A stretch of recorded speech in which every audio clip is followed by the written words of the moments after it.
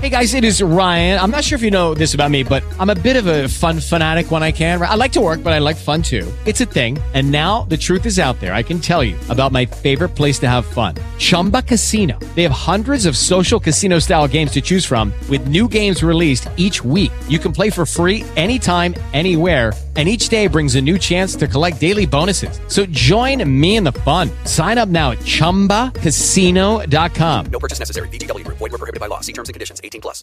With Lucky Land Slots, you can get lucky just about anywhere. Dearly beloved, we are gathered here today to... Has anyone seen the bride and groom?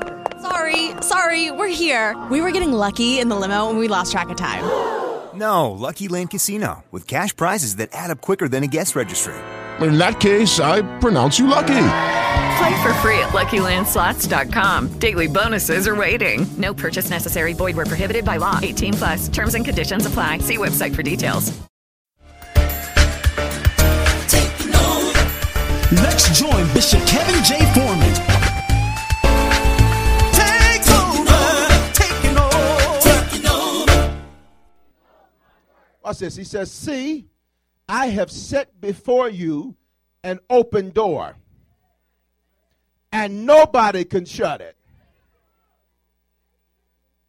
No, you missed that. You missed it. He said, look at him and said, there's an open door in front of you, and not even you can close it.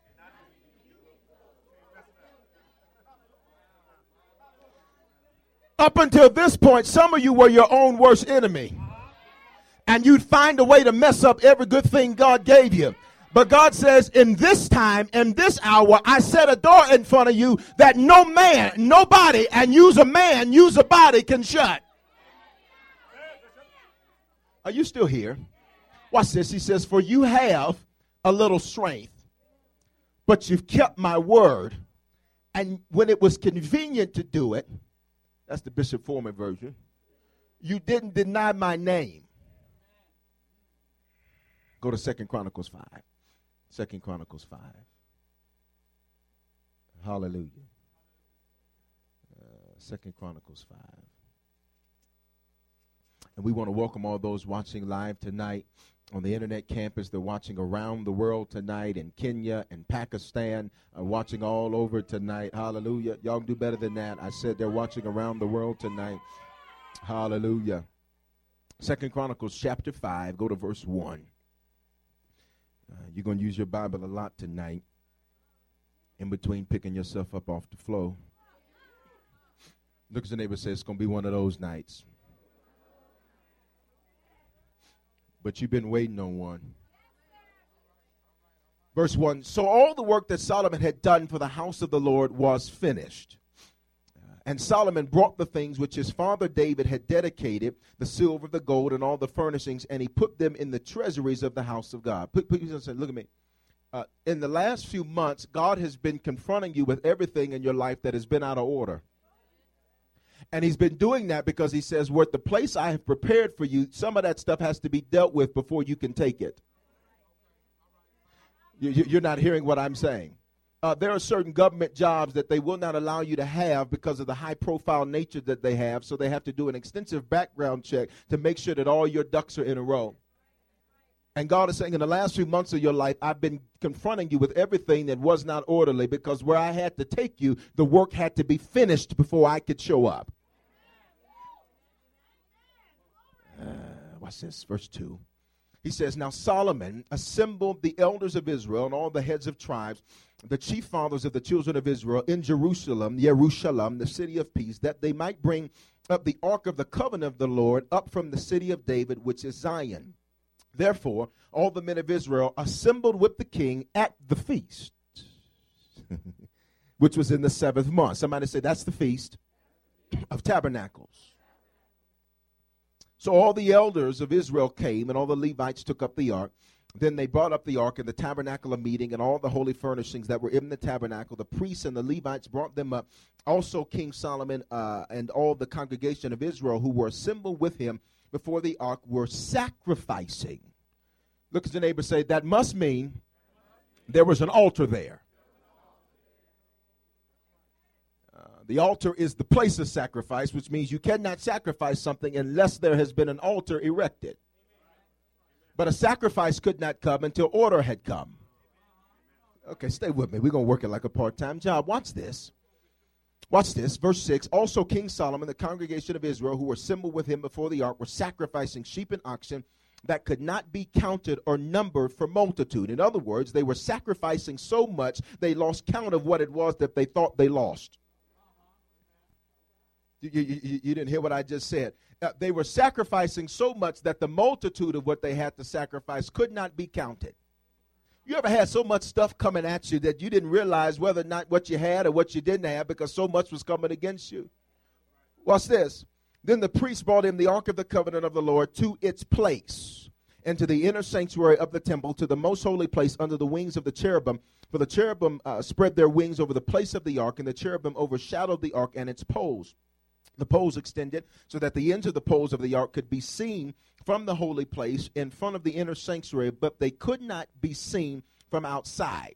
Say there was something going on inside that nobody else saw.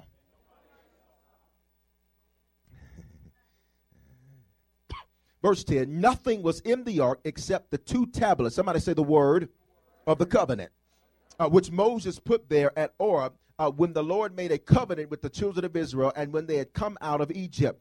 And it came to pass that the priests came out of the most holy place, for all the priests who were present had sanctified themselves without keeping to their divisions. And the Levites, and who were with the singers, all those of Asaph and Heman and Jeduthun, with their sons and their brethren, stood at the east end of the altar, clothed in white linen, having cymbals, string instruments, and harps, and with 120 priests sounding with trumpets. Indeed, it came to pass that when the trumpeters and the singers were as one. Look at your neighbor and say, when the atmosphere is right, anything's possible. There's some stuff that's not working in your life because your atmosphere stinks. I don't care how anointed you are. You can plant watermelon in Denver all day long and it's never growing because it's the wrong atmosphere. The season doesn't matter if the atmosphere is jacked up. Are you hearing what I'm saying? Watch this, watch this. Indeed, it came to pass when the trumpeters and singers were as one to make one sound to be heard in praising and thanking the Lord, and when they lifted up their voice with the trumpets and cymbals and instruments of music and praised the Lord, saying, for he is good, his mercy endures forever, that the house of the Lord was filled with a cloud. No. I'm going to say it again because I was speaking in tongues, so you didn't hear me. It said, when they were doing all of that as one, saying, for he is good, and his mercy endures forever, that the house of the Lord was filled with a cloud. Now, that's interesting because I don't really understand the necessity of a cloud except that the cloud's getting ready to deposit something into the atmosphere that did not exist there before, which means if there's a cloud, there must be some...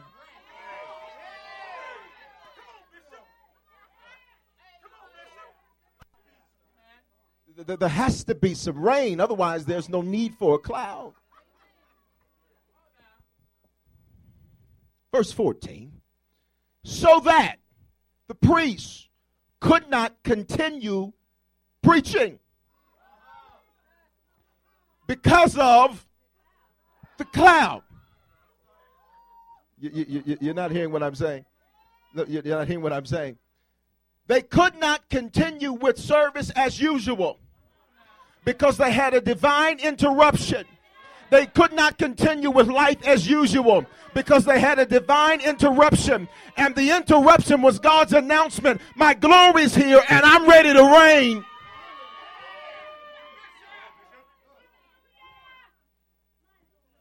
Because of the cloud, for the glory of the Lord filled the house of God.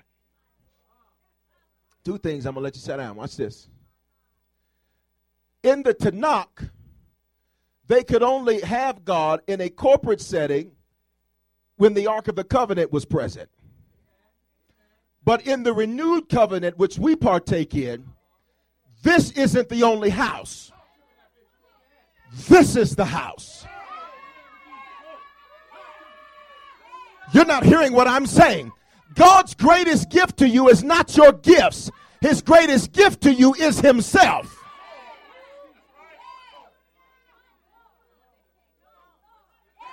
So before I preach, I just want to do what they did in the text so that we can just follow it. Watch this. Say, for he is good, for his mercy endures forever. Say it again.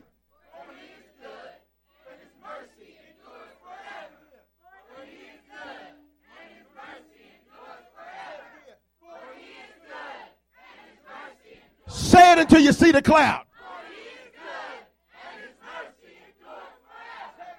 For he is good, for his mercy endures forever. For he is good.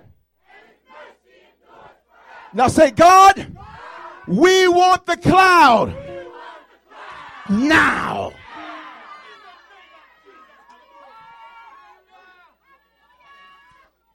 Speak tonight, Holy Ghost.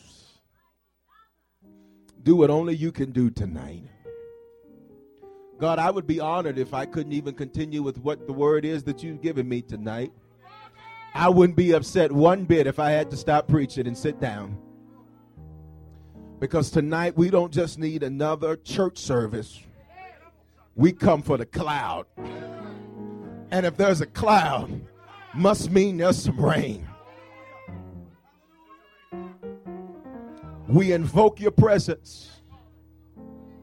Not your omni, but your manifested. And don't just reign in this building at 11,000 Yale. Reign in us. In Jesus' name. Somebody shout hallelujah. High five 2 or 3 people and say, restore the altar, restore the altar, restore the altar. You can be seated tonight. I want to get right into this tonight. I want to lay foundation. Bishop Bright laid foundation yesterday dealing with obedience. I want to take it another further in dealing with foundation and all of that tonight. Please understand, God, and we have been teaching this to you, laid out a pattern of appointed times in Scripture called what? Feasts. These feasts were appointed times or holy convocations. They were meetings between God and men. That's what a holy convocation was. It's where God says, I set up before the foundation of time a designated time to meet with you. And when I meet with you, I'm not just coming with stuff you already have. You're not hearing what I'm saying. God says, I'm not showing up to give you something that you already have. I'm showing up to bring you something that you currently lack. I said, are you still here? So now watch this. Please understand. The concept is that if you miss your appointed time, that you miss God for that season of operation. I said this to you on Sunday. It is like the man that was beside the pool for 38 years. Once a year, the angel would come down and stir the water. But if he did not get in while he was close to breakthrough, he never experienced breakthrough. You ever been looking around at everybody else and said, how they getting in and how they getting in and how they getting in and they blessed and they blessed and they blessed. Lord, what's up with me? It is a sad thing to be around breakthrough and not experience it. It is a sad thing to be around victory and not experience it. It is a sad thing to be exposed to a king but not live like a king. Are you still here? So now watch this. Please understand this. There were 7 feasts. I'm reviewing from Sunday. There were 7 feasts, 7, the number of divine completion. We see the picture of those feasts as us being able to enter into God's rest. Please understand, God's rest is not predicated upon what is going on around you. His rest is predicated upon what is happening inside of you. You could have hell going on around you, man, but be just as much as restful and as peaceful as you could ever be because you understand that I have entered into God's rest. I am not a victim to these circumstances. These circumstances are ushering me to another place. You know, the thing about a storm is that a storm is used to usher you from one place to the next. Is this on? A storm is used to take you from where you are to where it is you've been praying about trying to go. And the problem is you think that God is just supposed to elevate you and increase you and, we to the next level and next dimension. But you do not understand that in between every dimension, in between every level is a storm. And that storm is like a hurricane. Please understand, when a hurricane gets going, there are things, matter of fact, a tornado is a better example. With a tornado, there are things that get going that when the tornado started, it picked some stuff up and it took it to a place that it was not before. You're not hearing what I'm saying. God is saying, I've been using the tornadoes and the storms and the hurricanes and the earthquakes and all of what's been going on in your life to usher you from this place to that place. Look at somebody and say, I'm going somewhere. Now, but watch this. Please understand. In those 7 feasts, we entered into God's rest. Now, we are at the tail end of the Feast of Tabernacles. It's also the Feast of Booths, the Feast of Ingathering, the Feast of the Final Harvest, and Sukkot. It means that it is God's time to dwell with us. Touch somebody and say, he's going to dwell with us. Hear me and hear me in the Holy Ghost. Before tonight is over, you're going to have that experience in that place called glory. And the only one that can stop it is you. Are you still here? Go to Exodus 23. Exodus 23. Exodus 23. Are y'all all right? Exodus 23. Y'all can't quit on night 2. You got a whole nother night. Exodus 23. Go to verse number 16. When you have it, say I have it. We were here Sunday. And the feast of the harvest, the first fruits of your labor, which you have sown in the field, at the feast of ingathering, at the end of the year, when you have gathered in the fruit of your labors from the field, 3 times a year, all your males or heads of households shall appear before the Lord God. You shall not offer the blood of my sacrifice with leavened bread, nor shall the fat of my sacrifice remain until morning. For the first of first fruits of your land you shall bring into the house of the Lord your God. You shall not boil a young goat in its mother's milk. Behold, I send an angel before you to keep you in the way and to bring you into the place which I have prepared. Watch this. Look at me. Where you are at in your life is not by accident. I'm going to say it again. Where you are at in your life is not by accident. And you think that you're there because you met this and you did this and you know somebody and you know this and you know that. And God says the reason that you are where you are is because I have prepared a place for you and I have sent an angel. We talked about this on Sunday, a man of God before you to take you into the place I've prepared. Are you still here? So now watch this. He says, beware of him and obey his voice. Don't provoke him, for he will not pardon your transgressions, for my name is in him. But if you indeed obey his voice and do all that I speak, then I will be an enemy to your enemy and an adversary to your adversary. Watch this. An enemy is just not people. An enemy is anything that opposes your progress. Which means your enemy could be the things that you do in your free time, which are very unproductive. And you sit rebuking and binding the devil, and the devil is your video game. Are you still here? John 10:10, for the thief comes to steal, kill, and destroy, but I am come that you might have life and life more abundantly. The thief, but please understand, most say think that the thief, that's the devil. No. Look at your neighbor. If you give them influence they shouldn't have, that's the thief.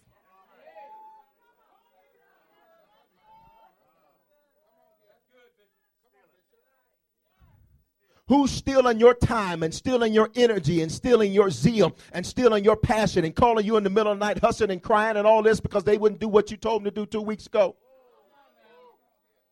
And you call it ministry. No, that ain't ministry. That's thievery. That's you stealing.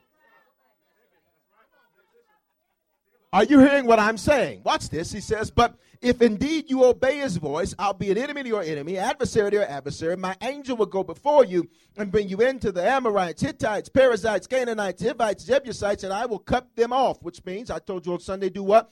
Annihilate them. Verse 25, so you shall serve the Lord your God, and he will bless your bread and water, and I will take sickness away from your midst. No one shall suffer miscarriage or be barren in your land, and I will fulfill the number of your days. And we talked about this on Sunday, about how, please understand, you cannot continue to spiritually miscarry. And you cannot continue to spiritually abort. How much have you been pregnant with that you miscarried because you couldn't handle the pressure of the baby?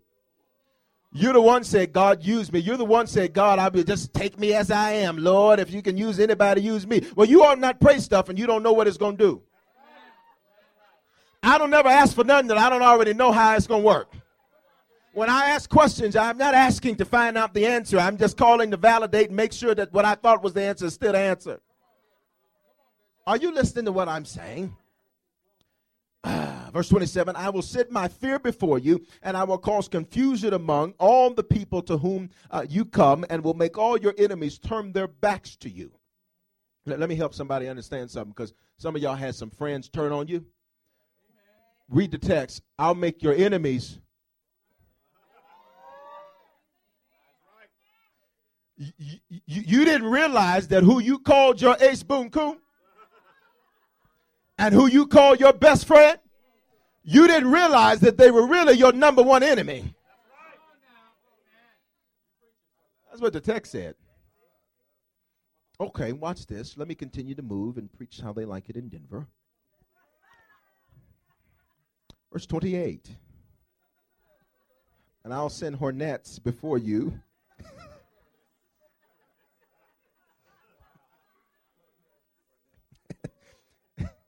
And I will send hornets before you, which shall drive out the Hivite, the Canaanite, and the Hittite before you. I will not drive them out before you in 1 year. In other words, it's not going to happen overnight.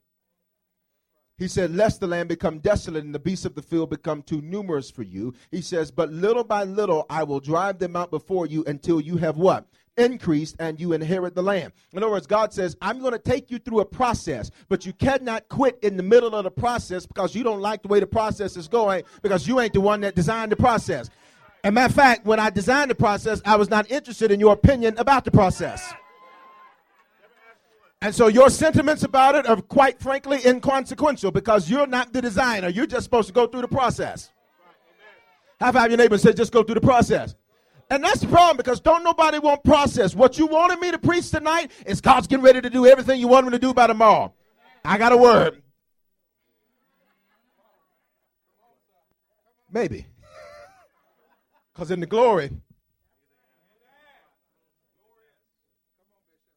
But now watch this. Watch this. He says, little by little, I'll drive them out before you until you have increased. In other words, until you have increased speaks now again to process, which means that increase is something that happens over time, but I got to make sure I measure it so that I am able to discern that I have increased.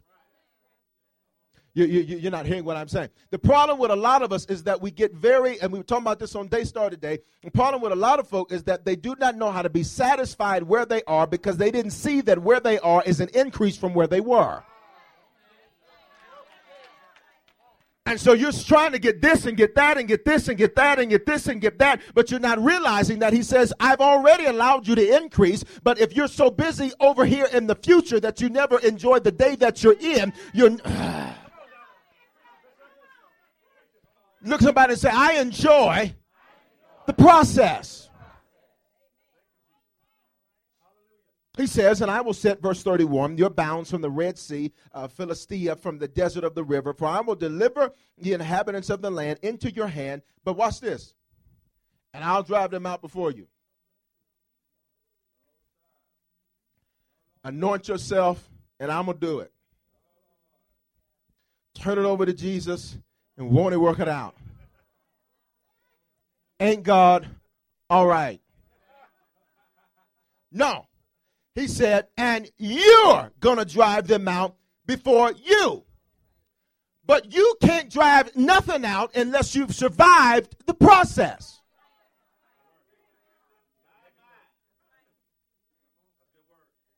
That is the equivalent of me trying to go fight Mike Tyson. I'm anointed. I can speak some word over him. I can bless him. I can curse him. I can do all that. But when he comes with a right hook, that's all she wrote. Or bite my ear. And tell Oprah about it. Watch this. And so, look at somebody and say, you've been being prepared. Look at somebody else and say, you've been being prepared. And say, preparation is necessary to be a king. Revelation 1:6. I feel like preaching just a little bit, but Revelation 1:6, and he has made us to be what? Kings and priests. But here's what I found out. Kings were groomed.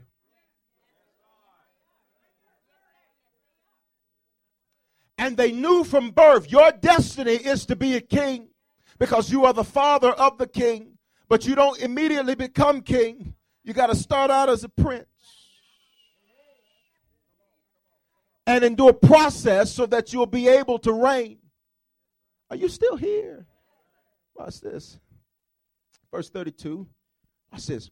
You shall make no covenant with them, nor with their gods. Stay with me. When he says make a covenant with their gods, what he is saying is you should not worship or sacrifice to their gods. Which means you should not have an altar to anything except to that which I've ordained. It's amazing what folk will sacrifice for somebody that could care less about them. I never understood how a woman or a man could be battered and beat up and cussed out and tossed off the street and all this and go back.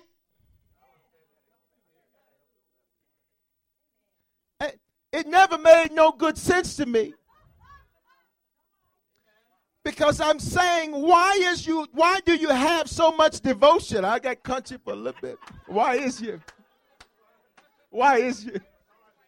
got? How do you have that much devotion to somebody that has proved to you they could care less about you?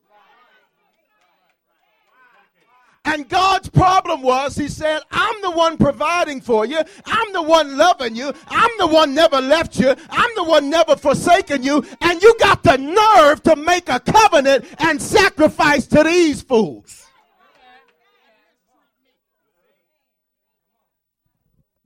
And get to me after you leave their house. Go to Exodus 34. Exodus 34. Exodus 34. Watch this. Exodus 34. Say, restore the altar. Say it again. Say, restore the altar. Watch this. Go to verse number 22. Verse number 22. I want to connect you back to where we're at. So I need you to stay with me because I'm shifting. But you got to stay with me. Exodus 34:22. And you shall observe the feast of weeks of the first fruits of the wheat harvest, and the feast of ingathering at the year's end. That's what we just read about in Exodus 23. He says, if you'll honor this feast, then this is all what I'm going to do. You understand? So we memorialize the feast, realizing that it has been fulfilled in Christ. We're not trying to conjure up something that has already been done through Christ. All of the feasts, I've taught you do what? Point to Christ as Moshiach or Messiah. Are you still here? So now watch this, verse number 23. 3 times a year, 3 times in the year, all your men shall appear before the Lord God of Israel. Watch this. Say 4, which means it's conditional, predicated upon the previous verse. Are you still here? So 3 times a year, your men or heads of household shall appear before the Lord your God, the Lord God of Israel. What are those 3 times of the year? Verse 22, Feast of Weeks, Feast of Ingathering, which is also the Feast of Tabernacles. Y'all a good class. So go to verse 24. For I will cast out the nations before you and enlarge your borders. Neither will any man covet your land when you go to appear before the Lord your God 3 times in the year. Watch this. God says, when you make what's important to me important to you, I have no problem giving you what you asked for. But I got a real big problem if what's important to me you get to when you can.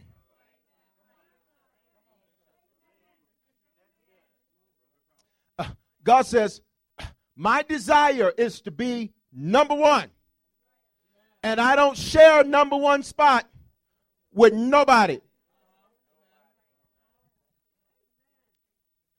And the way I know I'm number one is not because you tell me I'm number one. Oh, let me just work that for a little bit, because some of y'all have dated folk that told you, you're my number one. I love you. Baby, I've never met nobody like you. Of course you haven't. I only wanted me. But I love you. And I never hurt you. And I never lie on you.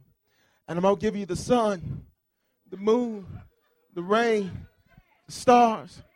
Baby, I'm going to give you everything and more. All that I got is yours. Sing it, because I'm going to give you everything.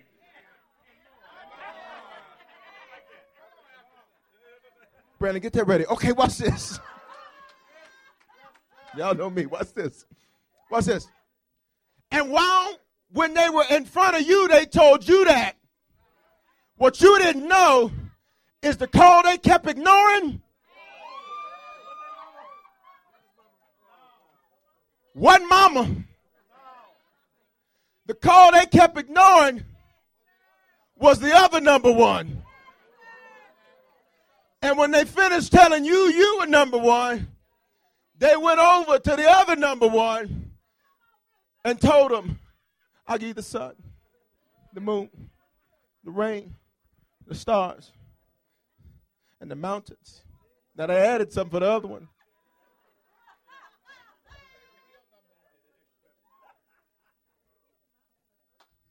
Which means that my devotion to God is not just by what I say to folk. Which means my devotion to God cannot be, I go to church.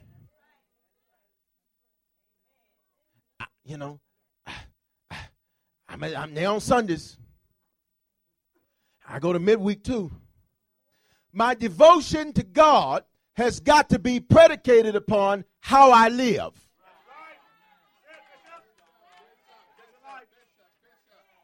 See, I don't need you telling me that you love me, and yet your actions don't reflect that. Jesus said it like this: if you love me, do what I said. Which means then that what I say is, quite frankly, useless if it is not backed up.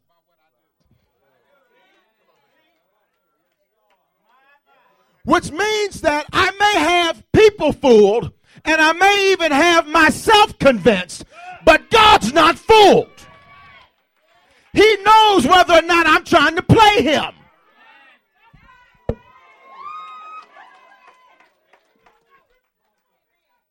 Which might explain why some stuff has been going on in your life year after year after year after year. Because you played me and you played the folk praying for you at the altar. But God says, I'm not fooled. You cheating on me. Y'all ain't got to say nothing. You stepping out on me. And it's too late. Much too late.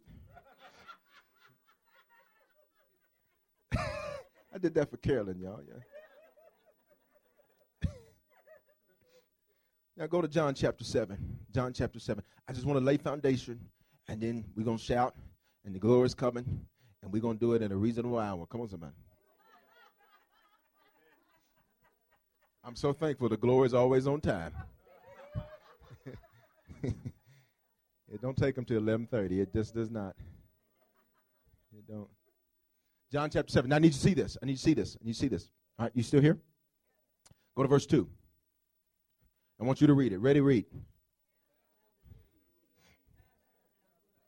What's that hand? Stop. So the feast that we're getting ready to look through in John chapter 7 is the Feast of Tabernacles. Now, we understand we are at the tail end. It ceased last week, but we are memorializing it and celebrating it on this week by apostolic decree. Got it. So John 7:2. Read it again. Now was at hand. Go to verse 37. Verse 37. Ready? Read.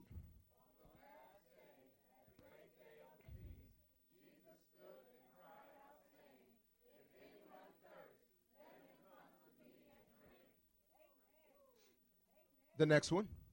He who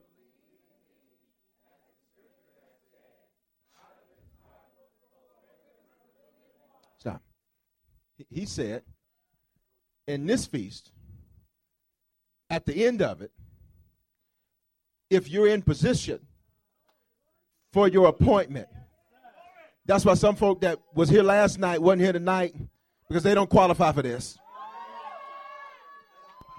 Because God says, what I'm getting ready to release tonight is not for CNI saints. It's not for folks that's been walking by what they see. It's for folks that's been saying, God, I know if I can just get myself in camp meeting, I know I got to take a few days off. I may have to lose a little bit of money. But if I can get to my appointment, I understand that something. If I can just get in the atmosphere.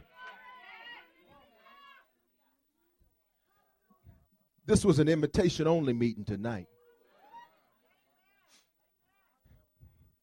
Watch this. Go to Zechariah 14. Zechariah 14. Zechariah 14. Zechariah 14. Hallelujah. Now, your neighbor may need some help finding Zechariah. It's right before Malachi. Malachi right before Matthew. If you're by maps, you went too far to the right.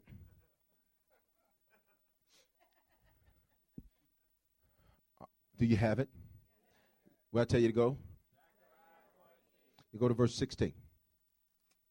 Watch this. Watch this. Now remember, we started out talking about what? Glory. And glory manifests in the form of a cloud. But there's no need for a cloud unless that cloud is filled with rain.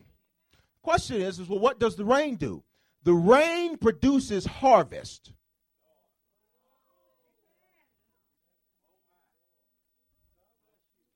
Say a harvest of what? Of what you've been sowing.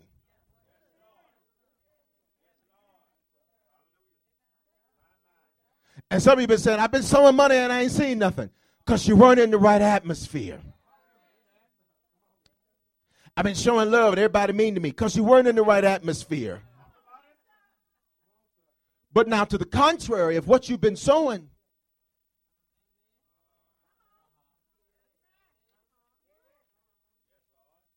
See, the reason some folk can't get no breakthrough is because they dam everything up with their mouths.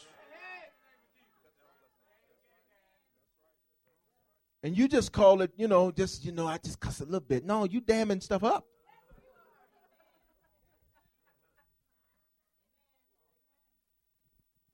But he knows your heart, though. He knows your heart. He knows your heart. Watch this. Verse 16. Let's move.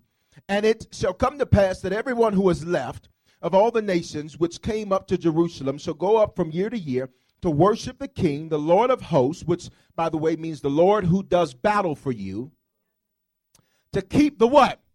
Feast of Tabernacles. And it shall be that whichever of the families of the earth do not come up to Jerusalem to worship the King, the Lord of hosts, on them there will be no. If the family of Egypt will not come up and enter in, they shall have no rain. They shall receive the plague from which the Lord strikes the nations who do not come up to keep the Feast of Tabernacles. Which means this one must be pretty important. This shall be the punishment of Egypt and the punishment of all the nations that do not come up to keep the Feast of Tabernacles. So watch this. Here's what he's saying. God says, when you do not make what is important to me important to you, there'll be no rain. Now let's follow the train of thought. If there's no rain, that must mean there was no cloud. If there was no cloud, there must mean there was no glory. If there was no glory, must mean things were out of order and there was no sacrifice on the altar. I want you to get it tonight. I want you to shout and all that, but I want you to get it tonight. So God says, I do not give rain to people that do not make what's important to me important to them.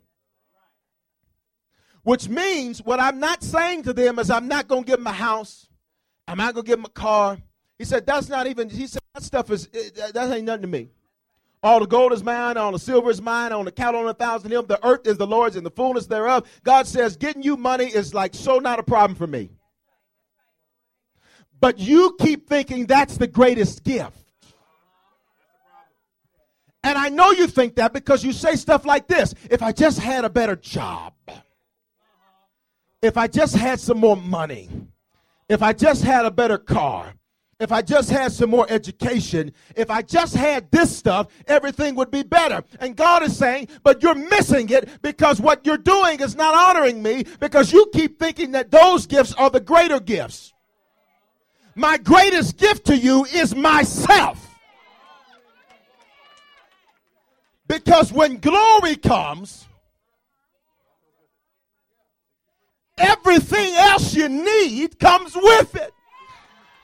And the problem is you've been trying to seek this, that, and the other, opposed to seeking first the kingdom.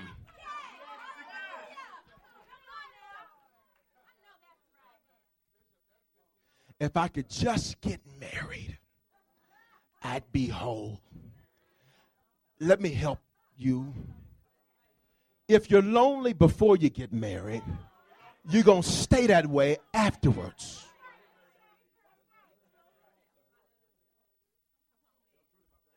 Are you still here? If you are a mess before you get papers with somebody, thus saith God, you're going to be a mess.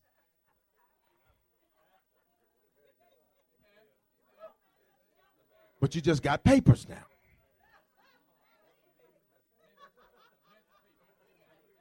And God, have mercy, don't marry a mess. Because now you got X squared. You got an exponential mess. Let's turn the corner. Go to 2 Chronicles 15. We're going to turn this corner and we're going to get out of here. 2 Chronicles 15. 2 Chronicles 15. In the glory is everything that you could possibly need because in the glory is God. And God brings an atmosphere with him.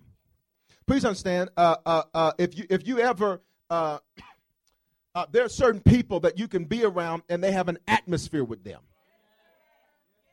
And so things could be out of order, things could be jacked up, things could be messed up. But when a person walks in, a person carries an atmosphere with them. Please understand, kids could be acting crazy, acting a fool, jumping off the lights, eating cereal in the living room, acting a mess. But when daddy opens that door, there's an atmosphere that comes in that changes everything. And God is saying, listen, when I step in the room, I'm bringing an atmosphere with me. That atmosphere is called kingdom. Kingdom is heaven's attributes. But you keep trying to get the stuff out the atmosphere without actually seizing the atmosphere.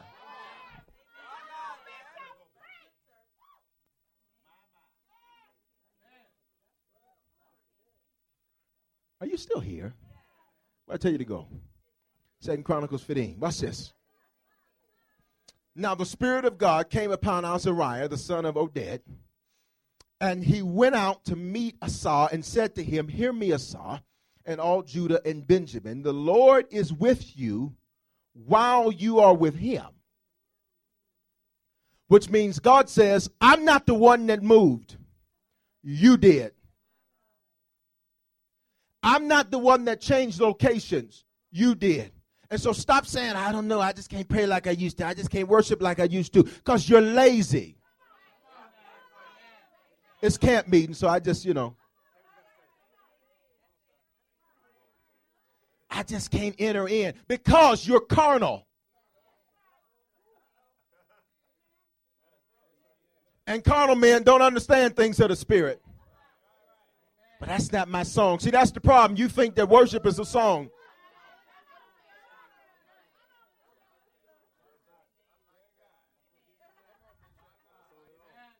See, I got to bring order first, because for glory to come. See, if glory shows up when your mind is out of order, the high priest would go in and they would put at the end of his garments, they would put bells so that if the priest went in unclean or he offered a profane thing unto the Lord, he dropped dead in the glory. And when the bells stopped ringing, they said, well, he's gone. Come on, pull Johnny on out. Pull Chris on out. Must not have been right. Must have thought he could just do whatever he wanted to do. God was just going to take it. Are you still here? He says, the Lord is with you while you are with him. If, which means it's conditional, you seek him, he will be found by you. But if you forsake him, he'll forsake you. Here's what that means. God withdraws his love. It just means he withdraws his gift, which was his glory. That's why the psalmist said, don't take your presence from me. Don't take your spirit from me, because I can lose a house, I can lose a car, I can lose some friends, I can use some money, I can lose some stuff. But if you leave me, because I understand the only reason I got that stuff in the first place was because of you.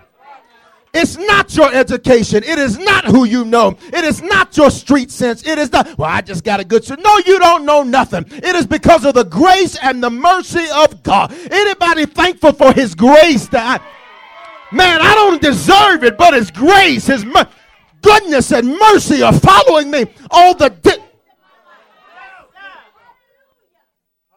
So, he says, verse 3. Now, this is the caveat. This is the thing here. This is, like I like to say, the juice. Because for a long time, Israel, say that's me, had been without the true God. Now, that's peculiar, because I'm trying to figure out why he would need to differentiate himself from the false gods. When we look at God, God just deals with source. God is not God's name. God is a German word which is derived from the word Gudan, which is a word that was assigned to speak of God, because the Jews did not want to utter his name, his real name, which is we refer to as Tetragrammaton, which means Yud-He, Wav-He. They don't utter that name because they serve him in fear. We utter that name because that name dwells in us.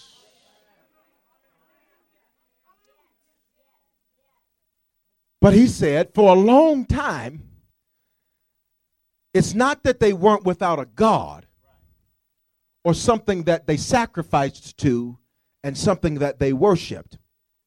For a long time, they just didn't worship the right thing. It's not that they weren't going to church. It's just when they were going to church, they left Jesus there.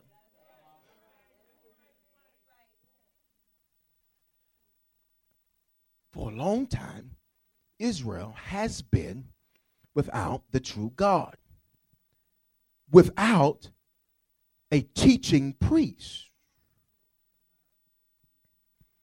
I couldn't find nowhere to get the word. I didn't have nobody to teach me the word. I didn't have nowhere to go where I can learn and grow. But what you doing with what you getting?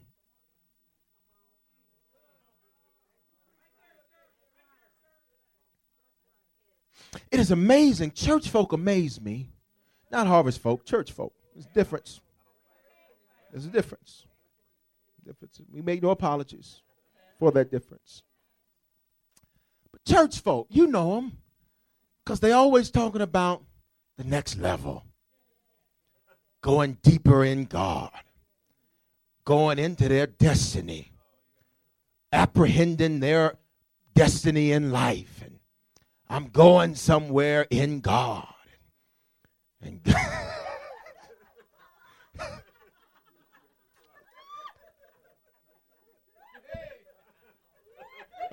I'm going somewhere in God.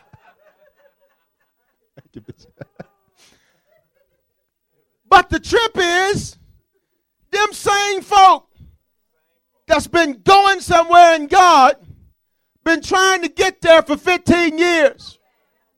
I got an announcement to make. It don't take that long.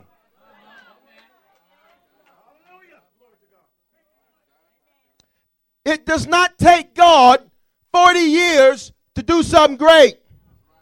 You can choose the 40-year plan or you can choose the 11-day journey. I don't know about you, man, but I'm not going with the 40-year plan.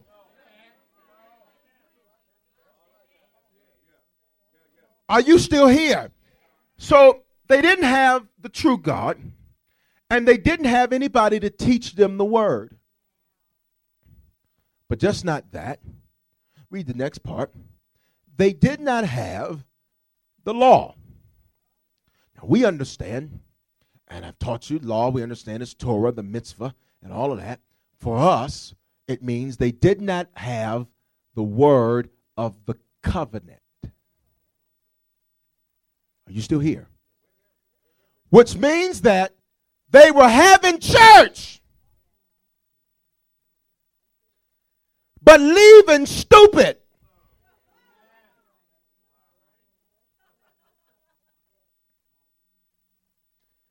Thousands of them was filling up auditoriums, shouting and leaving jacked up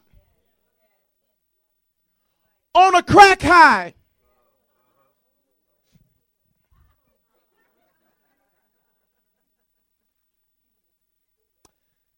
Watch this.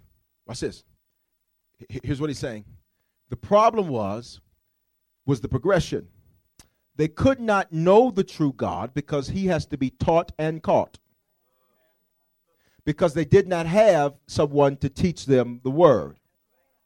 And because the word of the covenant was not being taught, they were not able to walk in that which he had ordained.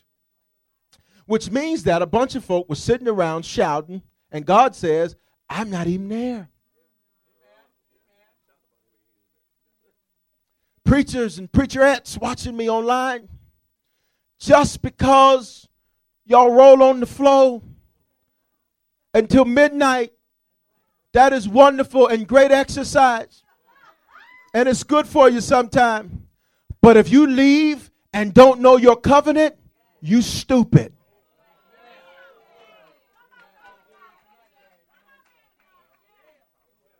And it's amazing because people will come and check out, they say, a church like Harvest. Checking it out. And the problem I got with checking it out is that's two-way street. You talking about whether or not you like me. The question is, do I like you? That's because my preacher, I ain't got to like everybody. But I do. Amen. I do. Y'all know me. I love everybody. Amen. Being facetious, Carolyn. Amen. Love everybody. Watch this. Watch this. And now hear a word that will confront them with growth. And the word is so powerful and it's so poignant and it gets right to the heart of the matter. But because it's too real, and the reality is, I would come back, but I'm comfortable being stuck. I like being able to tell my preacher what he's going to preach because he preached it 5 times already. And I know the script.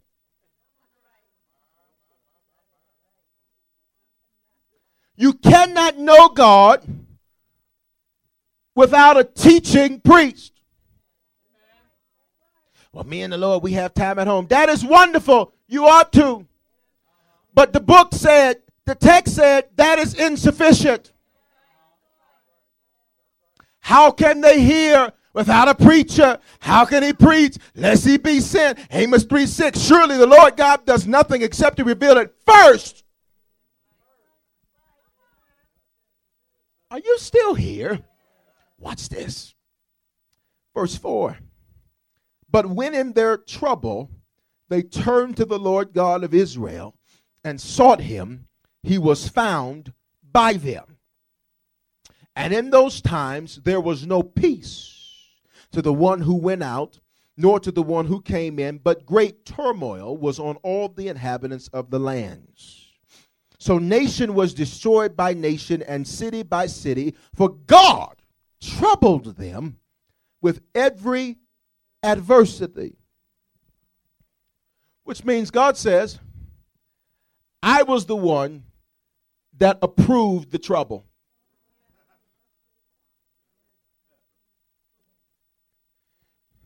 Satan, where have you been? Walking to and fro amongst the earth?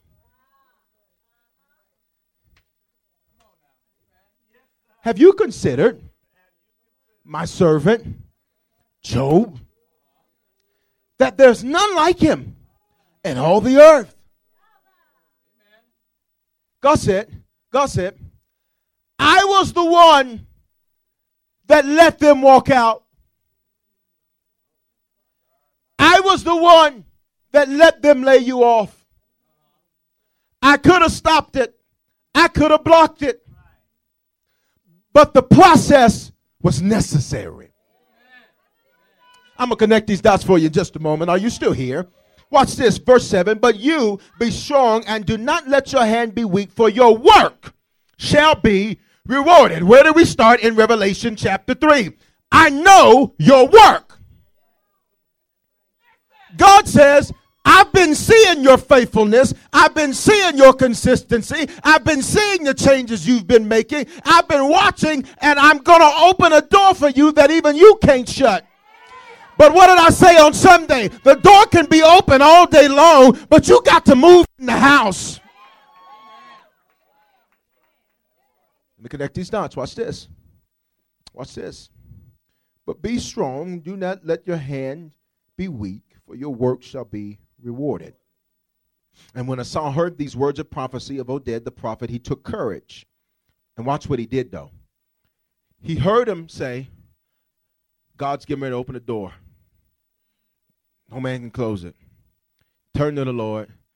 Be with God. He'll be with you. He heard all that, and he got real excited about it. The Bible says he did what? Took courage, which means he got encouraged by what he heard. But touch your neighbor and say, then he did something.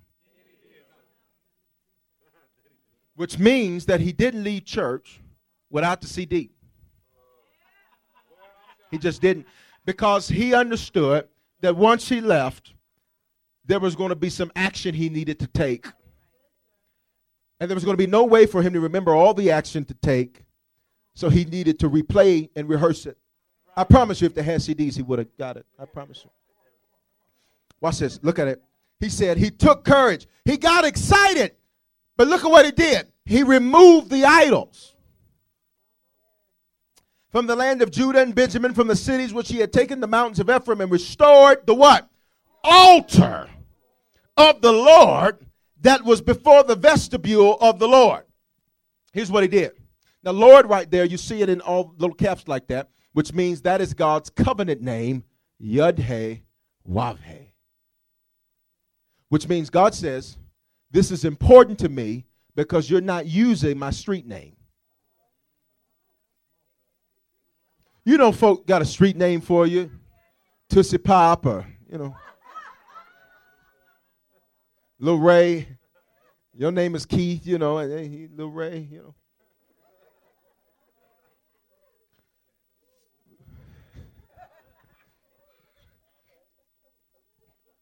Junebug.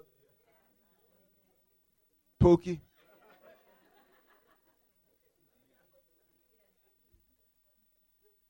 God says, I'm not using my common name here. I'm using my covenant name. Which means this is important because you don't just get to say that casually.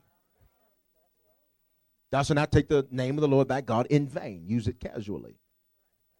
Stay with me, because I need you to see it. He removed the idols. He removed the distractions. He removed all of the junk that kept him from serving God. Which means that there were probably friends and relationships that he said, listen, I got to get this stuff out of my way because it is an idol. It is an idol because it distracts me from God. Anything that distracts you from God is an idol. And the thing about idols is God says, I'll be jealous about that thing and give me a little time and I'll even remove the thing. Watch it. And he restored the altar of the Lord. Then he gathered, verse 9, all Judah and Benjamin and those who dwelt with them from Ephraim, Manasseh, Simeon. For they came over to him in great numbers from Israel when they saw that the Lord God, his God, was with them. So they gathered together at Jerusalem in the 3rd month, the 15th year of the reign of Asa, and they offered to the Lord at that time 700 bulls, 7,000 sheep from the spoil they had brought. Then they entered into a covenant to seek the Lord God of their fathers with all their heart and with all their soul, which means that it's possible to seek him with half heart and half soul. What's this? And whoever would not seek the Lord God of Israel was put to death, whether small or great, man or woman. In other words, they said, listen, if we don't have a corporate atmosphere with this thing, you will mess up what he's trying to do for me. I used to get upset when folk would walk out and be out of my life and all this, and then God spoke something to me. He said, they would contaminate what it is I wanted to do. And you do not allow everybody and everything in a delivery room. Because they will sneeze and make your baby sick. Watch this. Then they took an oath before the Lord God with a loud voice, with shouting and trumpets and ram's horn. And all Judah rejoiced at the oath, for they had sworn with all their heart and sought him with all their soul. And he was found by them. And the Lord gave them rest. Where? That's interesting because I told you earlier that the rest was internal. But God says this rest would be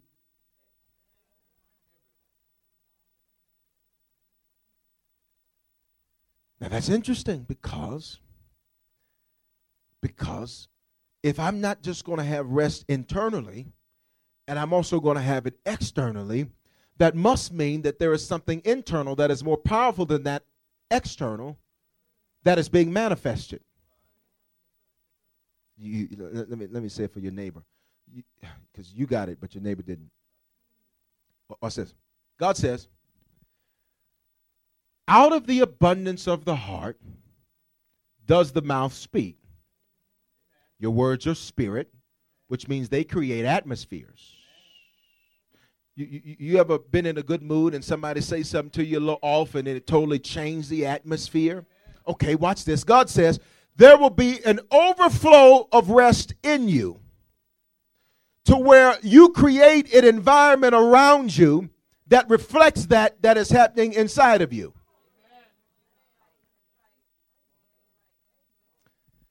The problem is, and you're real spiritual, but that neighbor of yours, is they are not a thermostat. They're a thermometer. They don't set the temperature. They respond to the temperature. Which means that I have the ability to manifest glory from up out of me.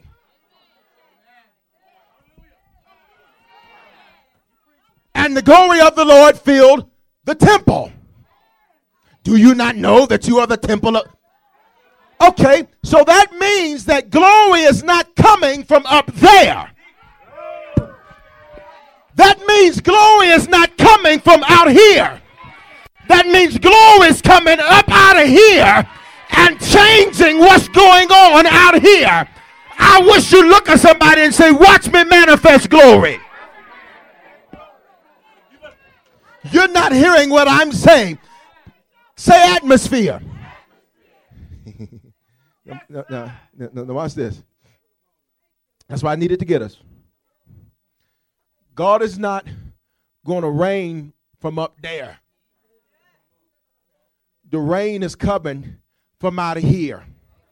And that's why sometimes lately the enemy has fought you so hard to worship and fought you so hard to pray to the point to where you go to bed, you normally pray for 15 minutes. You so tired from your day, you roll in the bed, oh, Hebo-Bo, Mitsubishi, Subaru, Honda, and you roll in there and ain't done no work. Because the enemy understands, Luke 17:21, for the kingdom is not here or there, but it is. Are you still here? So God is saying, because they had no teacher to teach them how I worked, they never experienced me. But look at your neighbor and say, there's a teacher in the house. Tell him there's a man of God in the house. So I have no excuse. Are you still here? I said, are you still here? Watch this. Verse 15, the end of it. And he was what? Found by them. Here's the deal.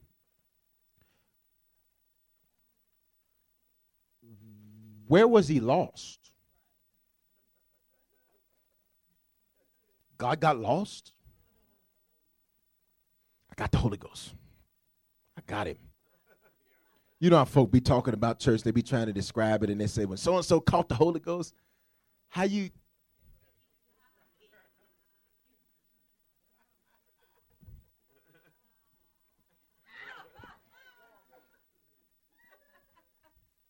God says, what they found was a consciousness of that which was already in them.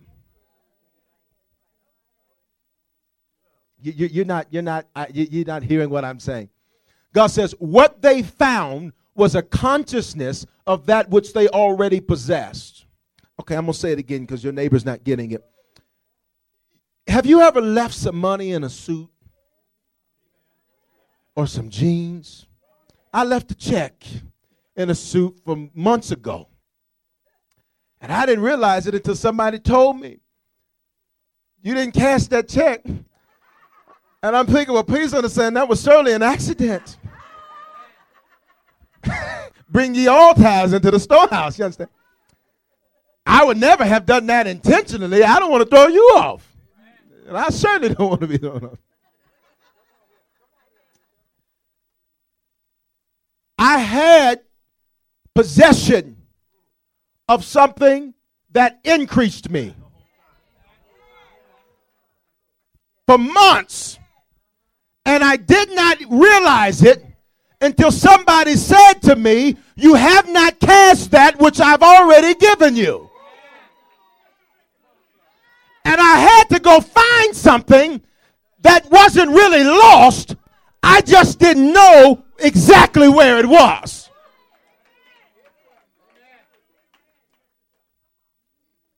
And so I went home. I scoured my office and everything and all that. I went home and I said, Satan, the Lord rebuke you. You are to manifest now. Money cometh now. I says, manifest now. So I went through a suit that I had worn months ago. And I went through the pockets and found out that the check was in my pocket the whole time. Now you saying, oh, that's a good story. I'm thinking about all of what I could have been doing.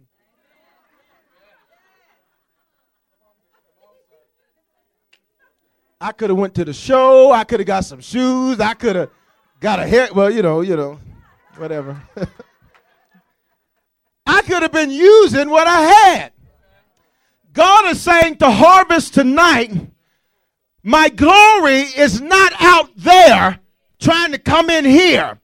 My glory's in here trying to get out there. Somebody say, but before he'll let you come into a consciousness of it, the text said he restored the altar. He restored the place of sacrifice. He restored, watch this, the place of worship. I don't know who I'm talking to, but there's some of you that the last few months you've been saying, you don't even know who you are anymore. And you can't figure out this and you can't figure out that, and you don't know whether this and that is going on, because God is saying, I've been asking you to sacrifice, and the sacrifice I've been looking for is you. And God says, I'm placing you on the altar. Because, watch this, my greatest gift to you is not my gifts. My greatest gift to you was that I placed glory in you. And what you have to do is be aware of that, which is already in you, and cause it to manifest outside of you. You want to know how to find out a liar? Catch him in a lie.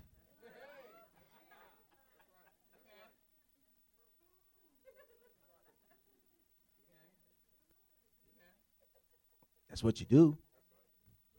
You want to find glory? Sacrifice.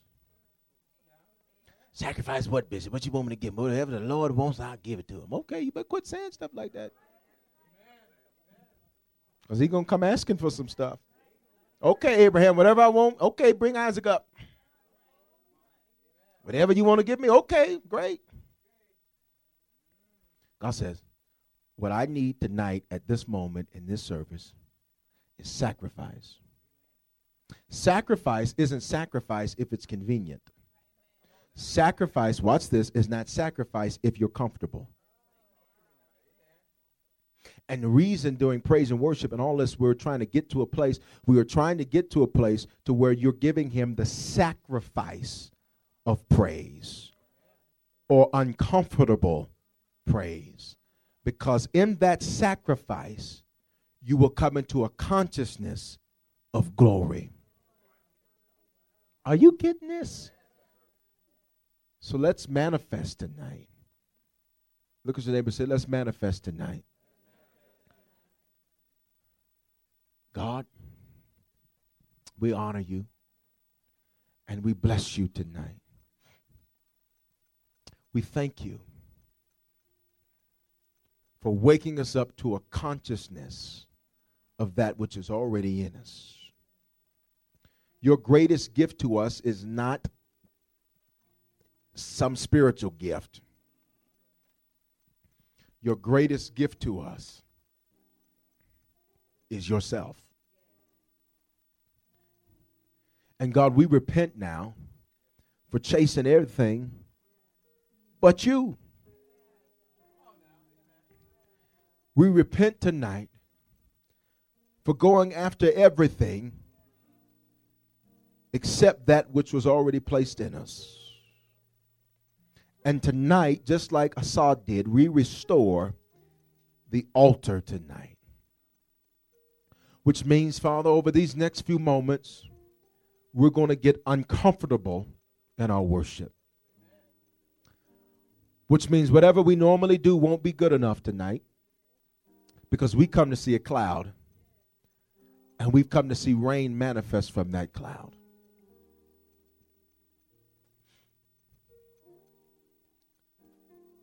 Your word declares, Father, Isaiah 40, just listen, comfort, yes, comfort my people, says your God. Speak comfort to Jerusalem and cry out to her that her warfare has ended. I don't know who that's for, But God says when you wake up to a consciousness of glory, the stuff you've been fighting with no longer becomes a fight anymore. The decisions you've been wrestling with no longer even become a wrestling match because you understand clearly what it is you ought to do. That her iniquity is pardoned, for she has received from the Lord's hand double for all her sin. The voice of one crying in the wilderness, prepare the way of the Lord, make straight in the desert a highway for our God. Every valley should be exalted, every mountain and hill brought low. The crooked places should be made straight and the rough places smooth.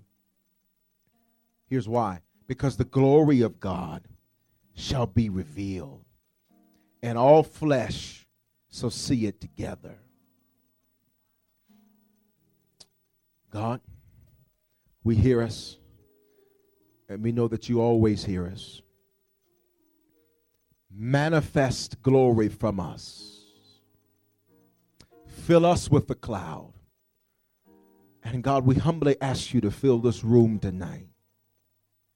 For the Lord, he is good, and his mercy endures forever.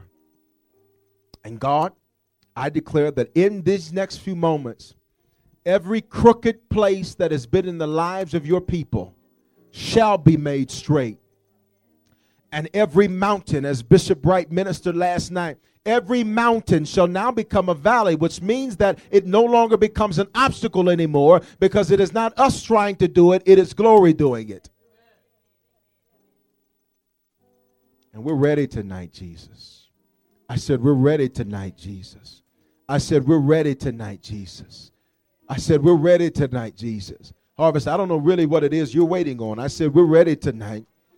I said, we're ready tonight.